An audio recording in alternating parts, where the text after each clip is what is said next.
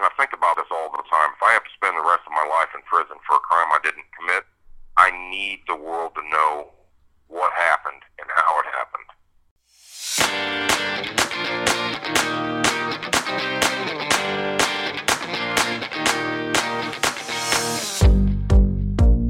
Injustice Anywhere presents Snow Files, the wrongful conviction of Jamie Snow and how they got away with it.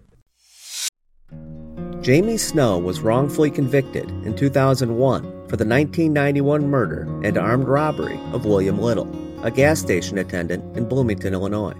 Jamie is currently serving a life sentence without the possibility of parole in Stateville Prison. Jamie has always maintained his innocence, and he continues to do so today. The violent and senseless murder of William Little took place on Easter Sunday while Jamie was across town having dinner with his family. In the months and years that followed, police were unable to solve the crime, and the case went cold. Over 8 years would pass before two overzealous rookie detectives came along to attempt to crack the case. Solving a cold case like this one in a small town would be a career builder for sure. These two detectives had no qualms with building a case using unreliable jailhouse informants and faulty eyewitness identification. These two detectives were willing to convict Jamie Snow by any means necessary, regardless of facts. In the years following Jamie's conviction, new information has come forward to confirm that police misconduct and bad lawyering sent the wrong person to prison for William Little's murder. There is no physical evidence linking Jamie to the crime. Jamie's wrongful conviction has not gone unnoticed. Jamie has an army of well-informed supporters. Jamie's case was featured on Crime Watch Daily in 2016, and his case was most recently investigated on the Truth and Justice podcast with Bob Ruff. Jamie is currently represented by the University of Chicago's Exoneration Project. Jamie's attorneys believe strongly in his innocence, and they are fighting valiantly for his freedom. Sadly, in cases like these, the wheels of justice turn very slowly. Jamie has served nearly 21 years in prison for a crime he did not commit. The fight for Jamie's freedom will not end until he is back home with his family. Please join us as we discuss the Jamie Snow case. Welcome to Snow Files. I want to start off this statement by thanking Bob Ruff and his Truth and Justice Cup podcast for featuring me on his program. I want to thank everyone who takes the time and effort to make that project run like it does. Mike, Zach, all the transcribers of the episodes, and I really want to send a big thank you to Jim Clemente for his involvement in his work in trying to make some expert sense of all of this. I want to send an even bigger thank you out to the Truth and Justice army of listeners. Without you guys, there is no Truth and Justice podcast. It's just a group of people talking into a microphone. So, thank you for allowing me into your weekly lives and for trying to help us find out who took the life of Bill Little on March 31st, 1991, Easter Sunday. Those of you who have reached out to me on a personal level, I want you to know that you've made the last few months the easiest of the last 20 years of this nightmare for me.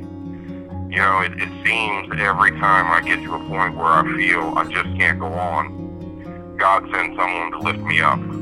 This time, He sent an army of someone's, and so from the bottom of my heart, I want to thank you. The purpose of this project is to look at the case through a different lens with a different focus. Bob's focus was to try to figure out who killed Bill Little. And to be honest, he may have very well gotten us onto the right track. Time will only tell, and we still want to try to solve it, so we're not trying to stop that, but our focus is going to be a little more on the trial and the evidence of misconduct and corruption that took place. Just about every wrongful conviction contains misconduct and corruption. If I have to spend the rest of my life in prison for a crime I didn't commit, I need the world to know what happened and how it happened. The concept of crowdsourcing, the hunt for information is still in play here. We need listeners to help us hunt for, certain evidence and people And as we go along, you'll see what we mean. I mean, there's still stuff out there that I think people can help us with. So, and I want to say, Bill Little isn't the only victim in this case. Of course, he has shouldered the heaviest burden. He lost his life. His family has carried the burden of his loss for almost 30 years now. Myself and my family are victims of this. We have shouldered a heavy burden for many years now as well. But what I want people to know is that the people of Bloomington, Normal, and McLean County are victims in this tragedy as well. A crime of violence was committed on one of your citizens. Imagine all the people in that neighborhood who began living in fear after the crime because the person wasn't caught. It's almost 30 years now, guys, and he still hasn't been caught. The citizens of Bloomington, Normal, and McLean County deserve justice, and you haven't received it yet. We're going to put it all out there for you guys, everything. We're not going to spoon feed you. We're going to put it all on the table and let you decide based on all the evidence if I'm guilty or not. And more importantly, was my trial fair? Was it corrupt? This is not a knock on the McLean County State's Attorney's Office as it is today, or the BPD as it is today. There has always been good and honest, truth-seeking, justice-minded people in both departments. I'm absolutely sure of that. This is, however, a well-deserved knock on the McLean County State's Attorney's Office under the direction and supervision of Charles Reiner and Tina Griffin, as well as the actions of a few BPD officers at the time. And when we're done, if you don't believe in what we're saying, and you don't see the clear picture, then tell us. Or even tell us along the way, if you need to, but base your opinion on the evidence, not on your bias, because the evidence is what we're going to use.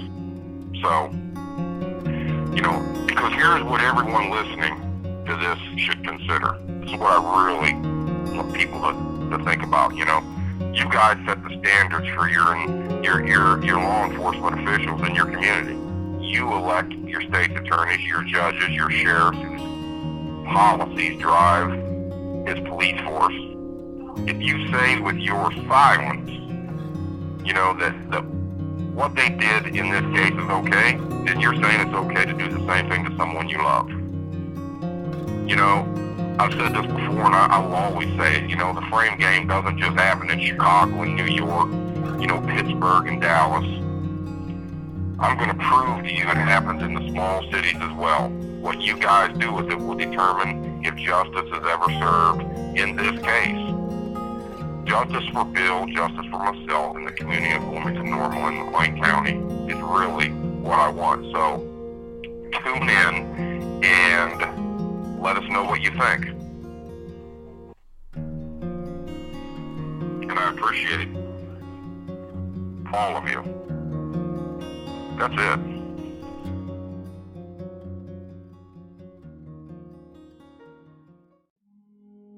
Snow Files is being produced by Free Jamie Snow in coordination with Injustice Anywhere. Please join us as we present new, unheard, compelling information about Jamie Snow's case. It's time to get to work. Danny Martinez had driven his car to the Clark gas station to fill a leaky tire at the air pump and to grab some sodas. He was at the air pump filling the tire when the two police officers arrived on the scene at 8:21 p.m. The officers were responding to a silent alarm that had been pressed from inside the gas station at 8:16 p.m. 18-year-old gas station attendant Bill Little was shot twice in the heart during the suspected holdup, and he died before being discovered by police. Here's Jamie Snow to tell you about the night of the crime. But what I really want to focus on today is giving you guys a clear picture of what happened at the gas station that night. The call came out that there was an armed robbery at Clark gas station. The two officers who responded were Jeff Elo and Paul Williams. Paul Williams was a sergeant at the time, and he is the glue that is going to hold together exactly what I'm saying. Paul Williams placed himself in a position on the corner of Linden and Empire where he had an unobstructed view of the gas station. He was focused in on the door, to make sure that nobody went in or came out, and he was actually able to see inside the gas station and didn't see any movement. And I responded and came up Chestnut Street and turned on to Linden, going north, and pulled up, shut my lights off, and Officer Pilo arrived at about the same time, and he got out of his car. And I pulled my squad up a little closer to the intersection of Linden and Empire so that I could see the front of the gas station.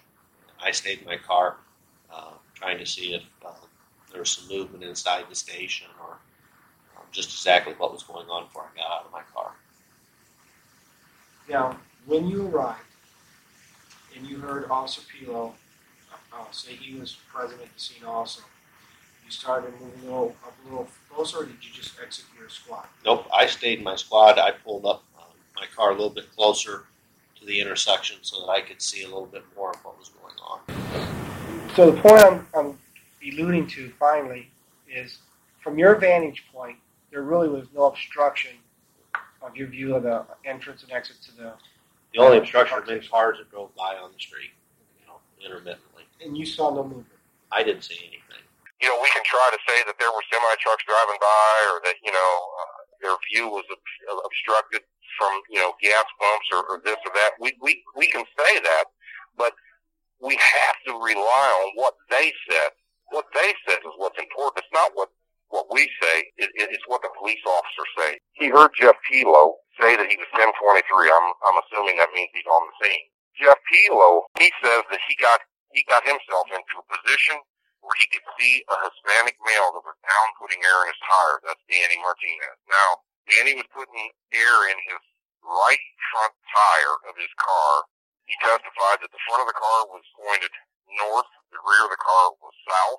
The air pump island was on the easternmost fence line of the Clark gas station. So in order for Jeff Pilo to be able to see this Hispanic male that was crouched down by his tire, he had to have been on the easternmost part of Credit Union parking lot. From that vantage point, he could see down the fence line to Martinez. He could see the Martinez license plate, and he could see the door. So he had an unobstructed view of Martinez and the door. There's been speculation of how his sight may have been obstructed, but it wasn't. When Pilo was watching Martinez, he tried to run the license plate. The dispatcher was giving him a hard time because the computer was down.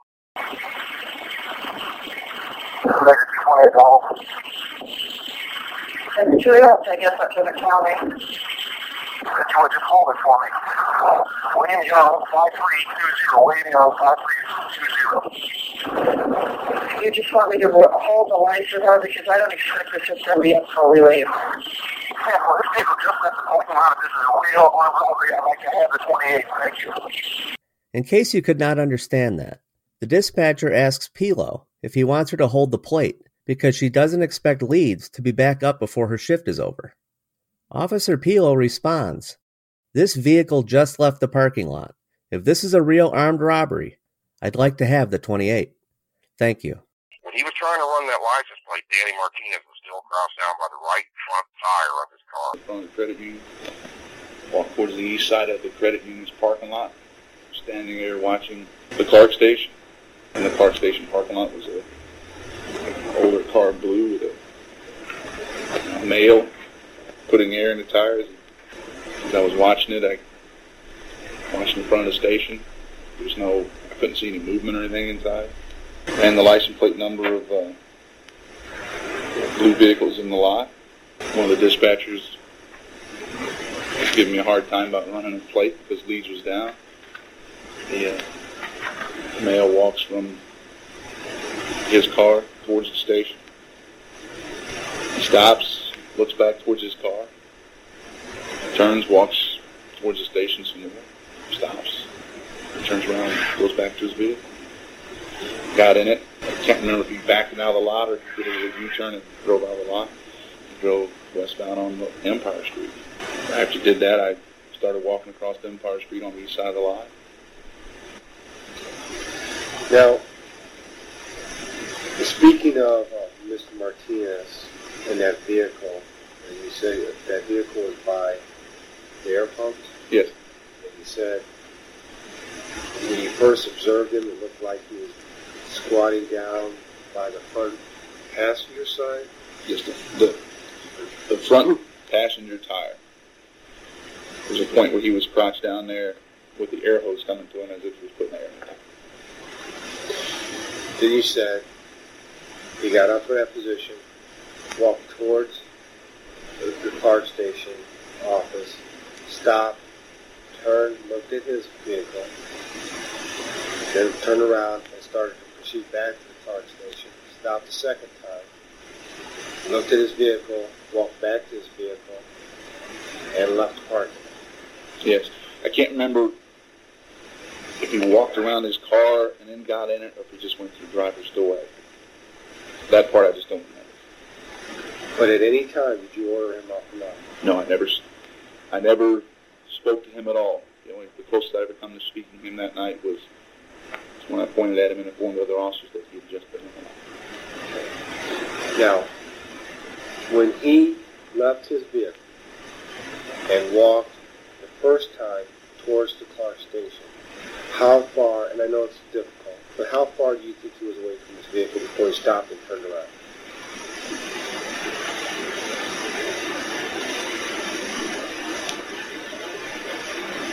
Wasn't that far. 20 feet maybe. 25. I don't know the exact distance. Would it help if you did it in relationship to what, he was halfway to the park door, or he was closer to his car? Or? He was closer to his vehicle than he was to the front of the business. Okay. Now the second time, after he stopped, he turned around, looked at his car, and then turned back around and walked towards the store. How much further do you think he walked?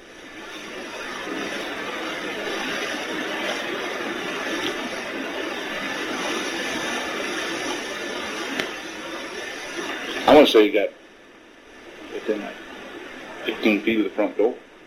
He was at an angle. I want to say it was like 15 feet in front of the door. So he's fairly close. Yeah. To the front of the store. Yes. Now, he leaves. Another truck pulls up while you're walking up. Mm-hmm. And you order them to leave. Yes. Do you know where they went? Initially they went to the credit union lot on the south side. They actually went where I told them to and stopped. I remember seeing them stopped over there. Now, that vehicle wasn't there prior to you getting there. No. And you actually observed the people in the vehicle. Yes. And at no time did any of those people in that vehicle, the second vehicle now, which I think you said earlier was a truck. Pickup truck, yes. None of those people you observed go into the building. They never entered the building, no. They got out of the vehicle, but they never went into the building. When Tilo was running that license plate, Paul Williams was already watching the door. According to Danny Martinez, he claims that this person was backing out of the gas station. And remember this is very important for later on. He says the guy he saw was backing out of the gas station with his hands in his pockets, but he leans into the door backwards to exit the gas station. So after you put air in your tire, you were going into the business area to purchase a pop. Okay. And then as you're walking towards the business, you observe someone backing out, or did you observe someone backing out while you were still putting air in your tire? No, I observed someone backing out at the gas station door backwards, and at that moment, like I stated, that my car was about to die, and it kind of backfired again, and I turned around so it wouldn't die. By the time I turned back around, the person. So you were walking towards the building when you observed someone backing out? That's correct. Okay. And can you describe this person you observed backing out? No, I can describe him when I turned around and saw him. He was maybe 5'9", because I'm 5'8", 5'9", 5'10". Brownish blonde hair, ball cap. He had a spring jacket, to me considered a spring jacket, and he had both his hands in his pockets. And then you observe him backing out. Your car starts to sputter a little bit, so you turn back to see what's going on with your car. Turn back, and at that time, you and him almost meet face to face? That's correct. As it was stated earlier in Crow's papers, that we were 3 foot apart, and that's where he was. To me, he seemed like he was kind of shocked because his eyes just opened up, and that's how I recognize it. Then, after, as you're walking up, he almost walks into you. That's correct. You're about 3 feet apart, and you observe him go which way? I saw him go in between the gas station and my fence, and he walked towards the alley, back alley.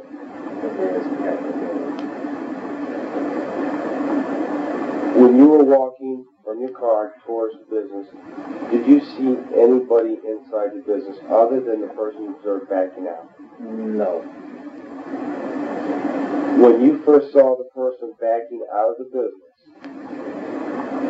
was he already out, or was he at the door? He was at the door, with the door like halfway open. Okay, so he was partially already out Right. when you first observed him. Right. Then a police officer saw you? After I saw the gentleman, and he went through the building in my chain link fence, I started walking maybe 2 steps, and I heard a gentleman say, "Back up." And I turned around, and I saw an officer across the street at the credit union. I don't know if it was credit union back then or not.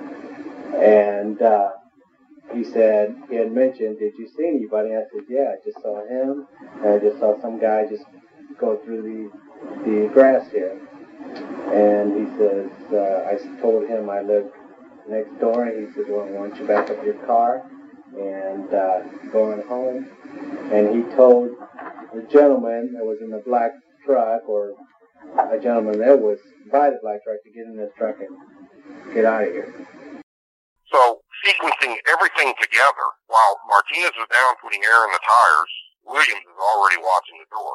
Martinez is down putting air in the tires, Pilo's watching him, he's running the license plate, and he's watching the door at the same time.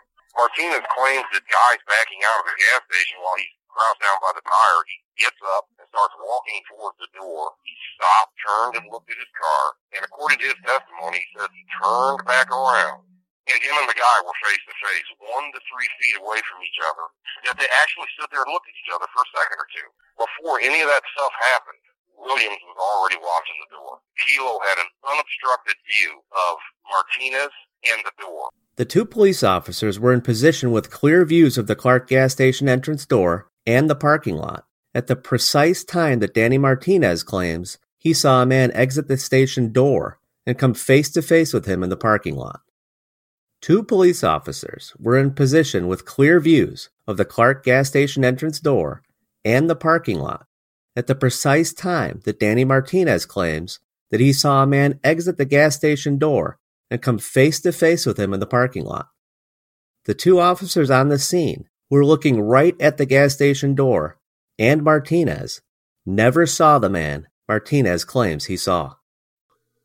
When I got the tape-recorded interview, and I listened to this tape-recorded interview, I felt like I was going to have a nervous breakdown. I had to stop the recording, rewind it, listen to it again, stop it, rewind it, listen to it again. I was like I couldn't believe what I was hearing. Kilo saw Danny stop and turn and look at his car and then turn back around and continue walking towards the door.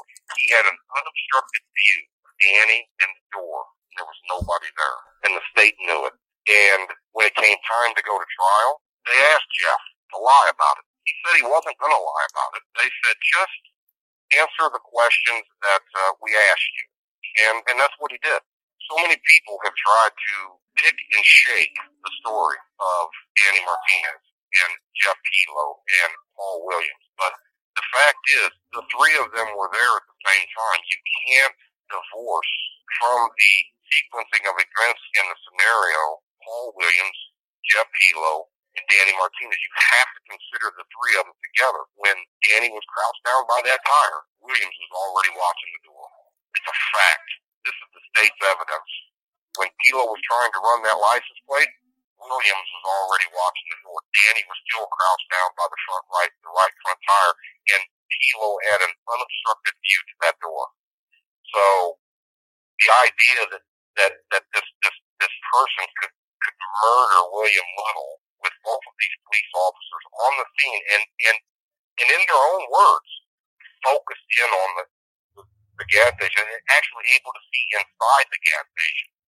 And this guy could get out and come face to face with Danny and get around the corner without these two police officers seeing is just ludicrous. It's mind-boggling to me that anybody would think that. And look, I challenge anyone to look at the documents that we're going to put up and tell me something different. There is much more to discuss about Danny Martinez. In this episode, we prove that Martinez's testimony has been fully discredited by police interviews and the testimony of both police officers who were on the scene.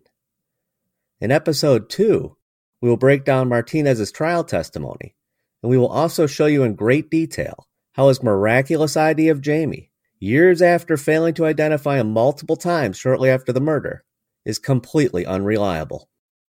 My name is Bruce Fisher. I am one of 3 co-hosts who will be bringing Jamie's story to you each week. I am the co-founder of Injustice Anywhere, an all-volunteer organization working to bring more attention to wrongful convictions. Tam Alex brought Jamie's case to our group's attention. Jamie already had a well-organized group of supporters long before Injustice Anywhere came along. The information available made it easy for our advisory board to properly review Jamie's case. Injustice Anywhere is pleased to sponsor the Snow Files podcast. Anyone who takes the time to review the facts of Jamie Snow's case knows that he is innocent. I'm Leslie Perez, and I'm a really good friend of Jamie's, and I wholeheartedly believe in his innocence. We met through the Truth and Justice podcast, and I started writing to him, and our friendship just took off. I think that Jamie really did the best job of explaining the value in this kind of bond when he wrote to me and he said, without friends or family or just one person who gives a damn about someone in jail, what could the purpose in life really be? If no one else sees value in you, how can you ever see it in yourself?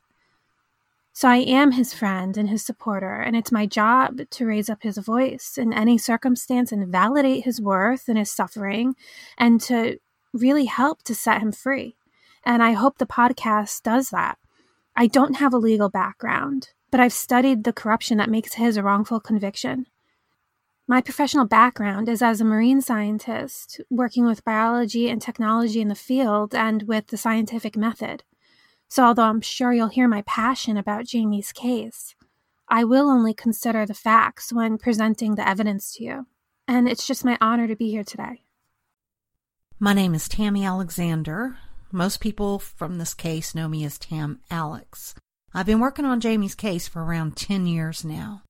I had read an article about his case, and it seemed really questionable to me at the time. I had never written anyone in prison before, but for some reason felt compelled to write Jamie and let him know that I didn't know if he was guilty or not. But from the little I'd read, I'm sure he didn't get a fair trial. And he sent me everything he had. It took me a few months to go through everything, but as I moved through, things just weren't adding up, and I became more and more convinced of his innocence every day. It helped that he would answer every question I had, even the hard ones. Once I became convinced of his innocence, I had to help. So I started with setting up a website and social media. That was in October of 2010. Since then, we've had annual events in Bloomington. We've had newspaper articles written about his case. His case has been featured on Crime Watch Daily, and most recently on Truth and Justice podcast with Bob Ruff. There have been so many people that have helped along the way, but I would be remiss if I didn't talk about Ray. He's a former chief of police in the New Jersey area, and he learned about Jamie's case through his wife, Pam, who was Jamie's juvenile advocate back in the 80s. Ray has been an integral part of the investigation. He knows the police reports better than anyone. We have filed numerous FOIA requests and currently have a FOIA lawsuit pending against McLean County. Ray has done some amazing work, and I'm really looking forward to having him on the podcast to share his insights. I just want to add that we are very excited about the podcast and getting the entire story out to the public. Also, a huge thank you to Bruce and Leslie for all your hard work in putting this together.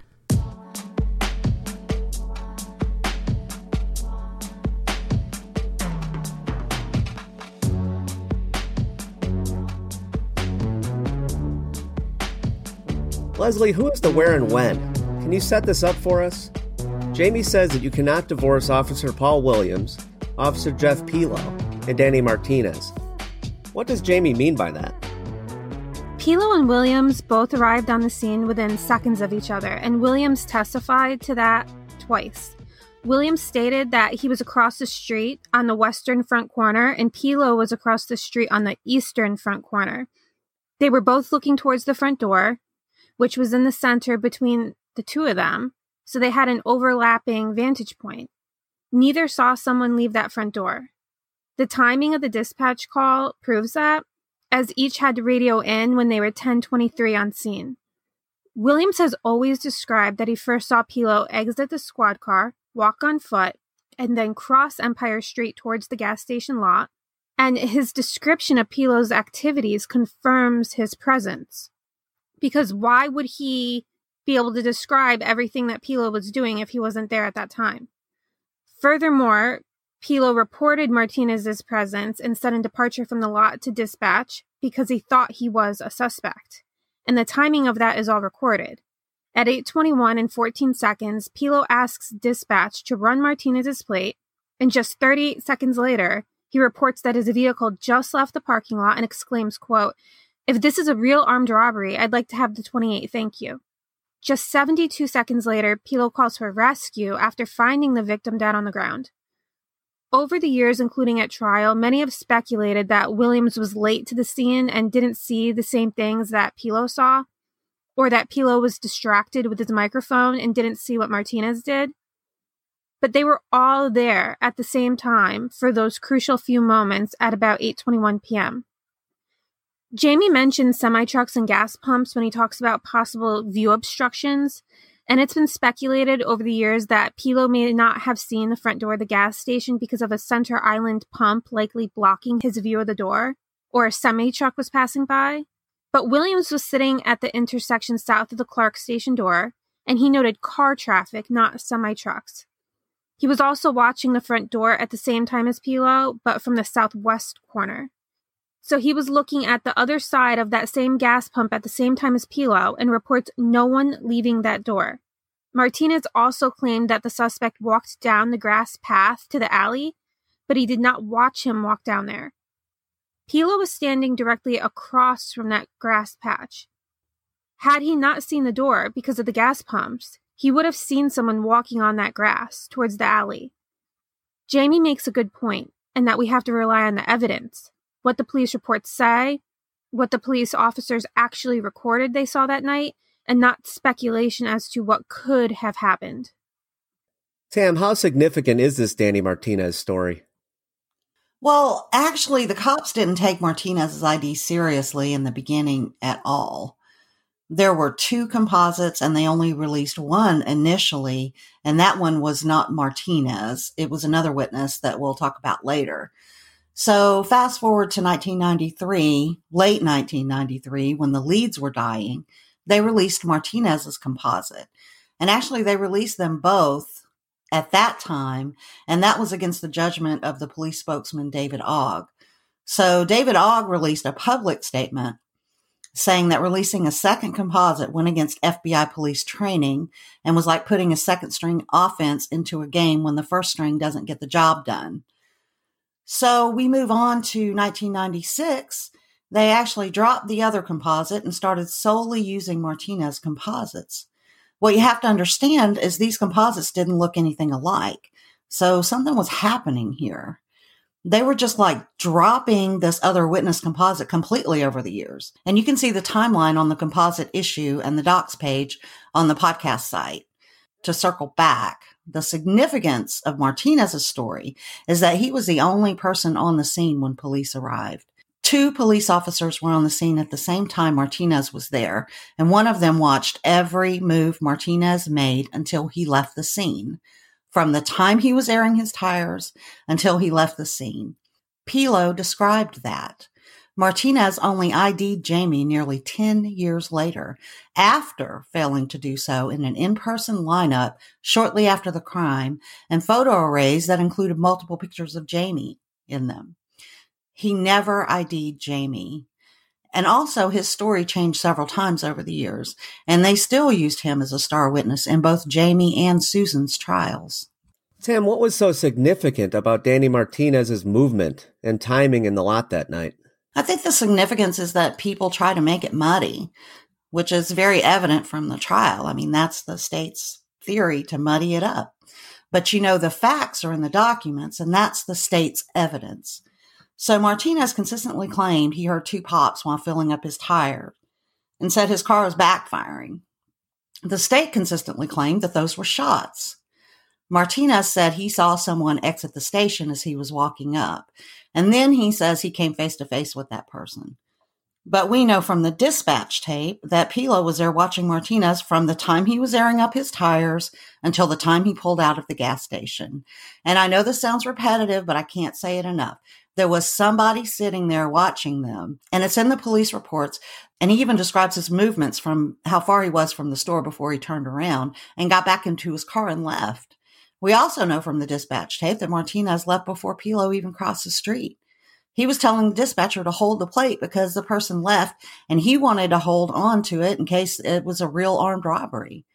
We know from police reports that Williams stated that when he pulled up, he saw a car by the air pump. So they were all there at the same time, and neither officer ever heard gunshots, even though Pilo was only feet away from Martinez's car when it should have been backfiring. But even if you want to say the backfire happened before either officer arrived, you cannot tell me that 2 police officers who approached on a silent alarm were watching the store, and Pilo also watching Martinez from the time he was airing up his tires to the time he left, precisely describing his movements, and did not see Martinez almost run into somebody. Or that Williams, who was watching the door the entire time, did not see anyone exit the station. It's just impossible. Danny Martinez and Officer Jeff Pilo both testified at Susan Claycomb's trial in 2000, where she was found not guilty. Susan, of course, was Jamie's co-defendant. Can you explain her relationship to Jamie and why she was implicated? Well, Susan Claycomb, or Susan Powell, which is her maiden name, was Jamie's sister-in-law. She was married to Tammy Snow's brother, which was Jamie's wife at the time. Tammy Snow was Susan's best friend. They adored each other, and she was also, of course, the aunt of Jamie's kids, and they were all very close.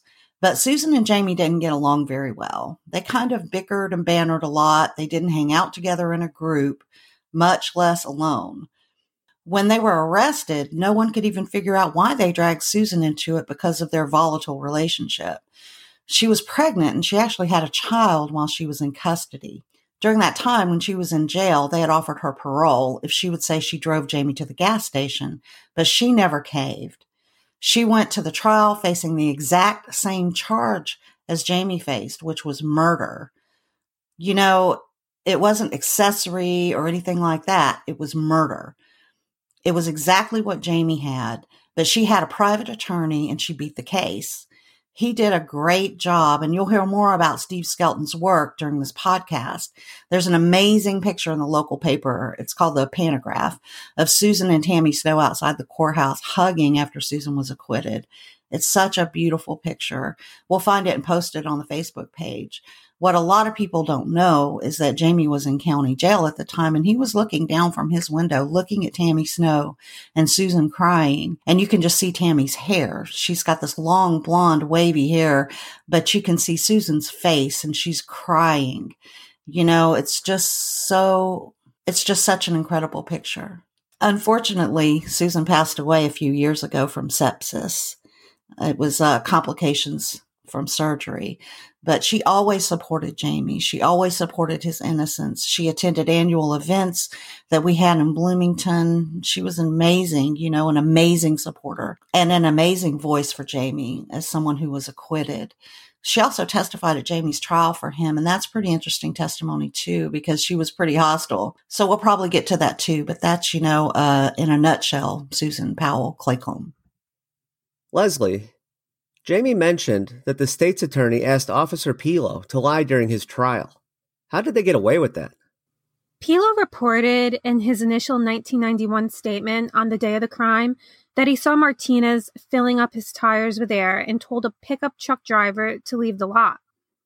In his 1999 interview, he insists that he never spoke to Martinez once. He pointed his finger at him when he was going back to his house and directed another officer towards him, but he never spoke to him about seeing a suspect and certainly did not tell him to leave the lot. However, in 2009, Officer Pilo supplied an affidavit in which he claims that right before Jamie's trial, he had a meeting with the state's attorney and the cold case detective in which the state's attorney implied he should lie about being confident he did not see anyone else at the gas station that night. He reported that he refused to lie, but agreed to answer only the questions asked of him. At Jamie's co-defendant's trial, 5 months before Jamie's trial, Pilo did tell the state's attorney that he saw no one go in the gas station and no one go out. On cross, he told the defense attorney that he pointed at Martinez from across the lot, said something to him, and then sent someone else to talk to him. However, he clarified that he didn't remember Martinez saying he saw anyone in the lot. This defendant was found not guilty.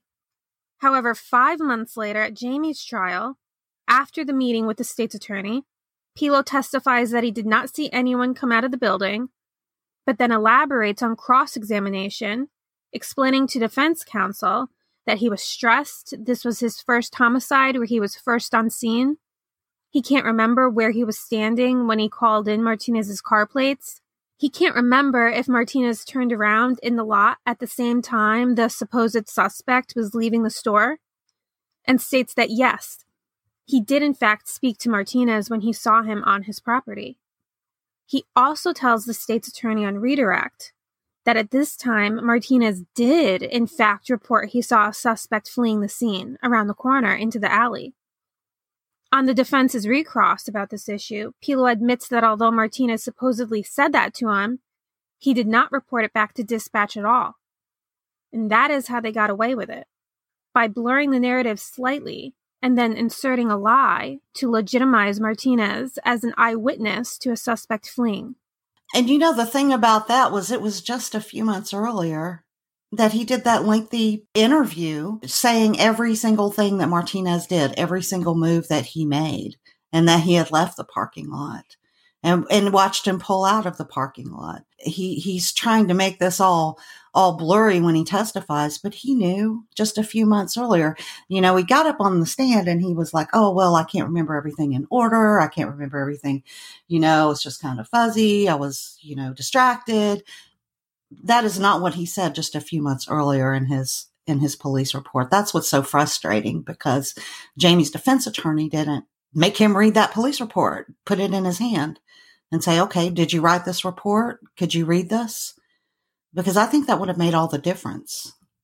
Yeah, and the key thing to pick up on here is that all of a sudden, 5 months after Susan's trial, where the story has always been that he never even talked to Martinez, and then at Susan's trial says, oh, well, maybe I did say something to him. But the story is always that Martinez never told him he saw anybody there. But then all of a sudden at Jamie's trial, for the first time, he's saying that Martinez did in fact say that he saw a suspect fleeing. So Pitzel could have pulled up the statements and said, well, did you actually write that on your statement? Where on here did you ever indicate that before? You're saying that now. And the answer would be nowhere. But what he does at trial instead is just say, well, did you report that to dispatch at all? And he says no. So I guess just trying to make him look like a fool. Like, a witness just said he saw the suspect fleeing down an alley, and I didn't even tell anybody myself. But that's where it stopped. And you remember the dispatch tape where he says the suspect is leaving. The car is leaving. The car is leaving. If this is a real armed robbery, I need to get that license plate number. So he watched him leave from across the street. He did not talk to him. Yes, and that's also very indicative of how excited Pilo was and how he wanted to pursue the suspect, how, he was really, he was into this. So if 10 minutes before, when he thinks Danny Martinez is the suspect and he wants to get the police to go after him, and he calls it into dispatch and has a fight with the dispatcher about it, then why would he, when there's a second suspect 10 minutes later, just not say anything to anybody? So it's not true. Not true. Interestingly, Pilo later writes a letter to Jamie in 2007, calling the state's assertion that Danny Martinez saw anyone else in the parking lot a pile of bullshit. What made Pilo come forward with that information? Jamie wrote Officer Pilo a letter from prison in 2007 requesting his clarification. He supplied him with the trial testimony Pilo gave and that of Martinez. Pilo responded to him after reviewing the transcripts and said it was obvious that Martinez did not see anyone in the lot, and he has, in fact, always wondered how he could claim he did when he was watching the whole time. He explained how it was clear to him that the state's attorney tried to insinuate a suspect could have fled while he was calling in Martinez's plate, while possibly distracted by the radio, and how Jamie's defense attorney did not respond appropriately to that. He insisted that he was not distracted by the radio and Martinez did not come face-to-face with anyone in that parking lot. Pilo went on to write an affidavit in 2009 confirming these same things, and he outlined 2 lies he noticed in the transcripts. One being that he did not speak to Martinez to chase him out of the lot or hear him report a possible suspect sighting, and that Martinez did not simply leave the lot and park across the street from his house, meaning he did drive away and pass Officer Williams westward down Empire Street. I just wanted to point out that when that affidavit was filed from Jeff Pilo, McLean County is actually saying that he has an axe to grind with McLean County because, he was arrested and, his past and got in all that trouble. So they're just dismissing the whole thing as Pilo has an axe to grind, and that's why he wrote that affidavit. The problem with that is we have all of his statements before he got in trouble with McLean County. Exactly. Yeah, and he was an award-winning officer around the time that he wrote all those statements. So, his integrity wasn't questionable until long after this crime occurred. Officer Paul Williams testified at the coroner's inquest and at Jamie's trial. If he was watching the door of the gas station the whole time, why wasn't he used to validate Officer Pilo's testimony that no one had entered or exited the gas station? What happened there? Jamie says that Williams is the glue that holds all of this together. So why has he been dismissed? The state's attorney never asked Williams any detailed questions about Martinez during his testimony at Jamie's trial. He did describe to the state's attorney that he saw Pilo pull up and get out of his car and walk across the street to the lot, that he was focused on the front door, and that he did not see any civilian come in and out of the gas station. On defense's cross, Williams stated that he did not see Pilo call in the plate. He heard him do it over the radio, probably because he was watching the door ahead of him. He said he did see people and cars in the lot, but could not say if anyone was putting air in their tires because he was not focused on normal activities. He was focused on the door. He said he did not hear anyone outside or over the radio say that they saw a suspect fleeing the scene, so he was pretty useless to the state's attorney. He did not do anything really one way or the other. Defense counsel never asked him where exactly Pilo was standing, and if it was possible for a suspect to flee the scene while he was watching the door and Pilo was watching the same space from a different angle. He was only asked if he heard about a suspect fleeing. This is ineffective assistance of counsel. These questions could have been asked because during the 1991 coroner's inquest, Williams did say that he actually arrived at the same time as Pilo and waited for him to get out on foot to pull closer. He reported he was sitting for 15 to 20 seconds and saw nothing unusual. Later in his 1999 cold case interview, he stated that there was no obstruction of his view while he was sitting in his car watching the door. He saw no movement inside, and no one came in or out of that door. This assertion was not validated at Jamie's trial by the defense. Officer Williams has always stated he arrived at the same time or within seconds of Officer Pilo, and he in fact parked, watched Pilo step out of the car and walk towards the southeast corner of the Clark Station lot, and stand across the street, exactly where Pilo said he observed Martinez. Williams clearly states he actually heard Pilo call in those plates as he sat there watching the front door, and he saw Pilo cross Empire Street, so he decided to pull forward into the Clark station lot himself. As Jamie said, Williams is the glue that holds this all together, and he has been repeatedly dismissed so that Martinez's statement can be legitimized. Williams was Officer of the Year in 2004, according to the local newspaper, The Pantagraph. By this time, he had received the Chief's Merit Award 3 times for large-scale investigations and was regarded as an outstanding and dedicated professional and police officer. Surely he is a credible witness.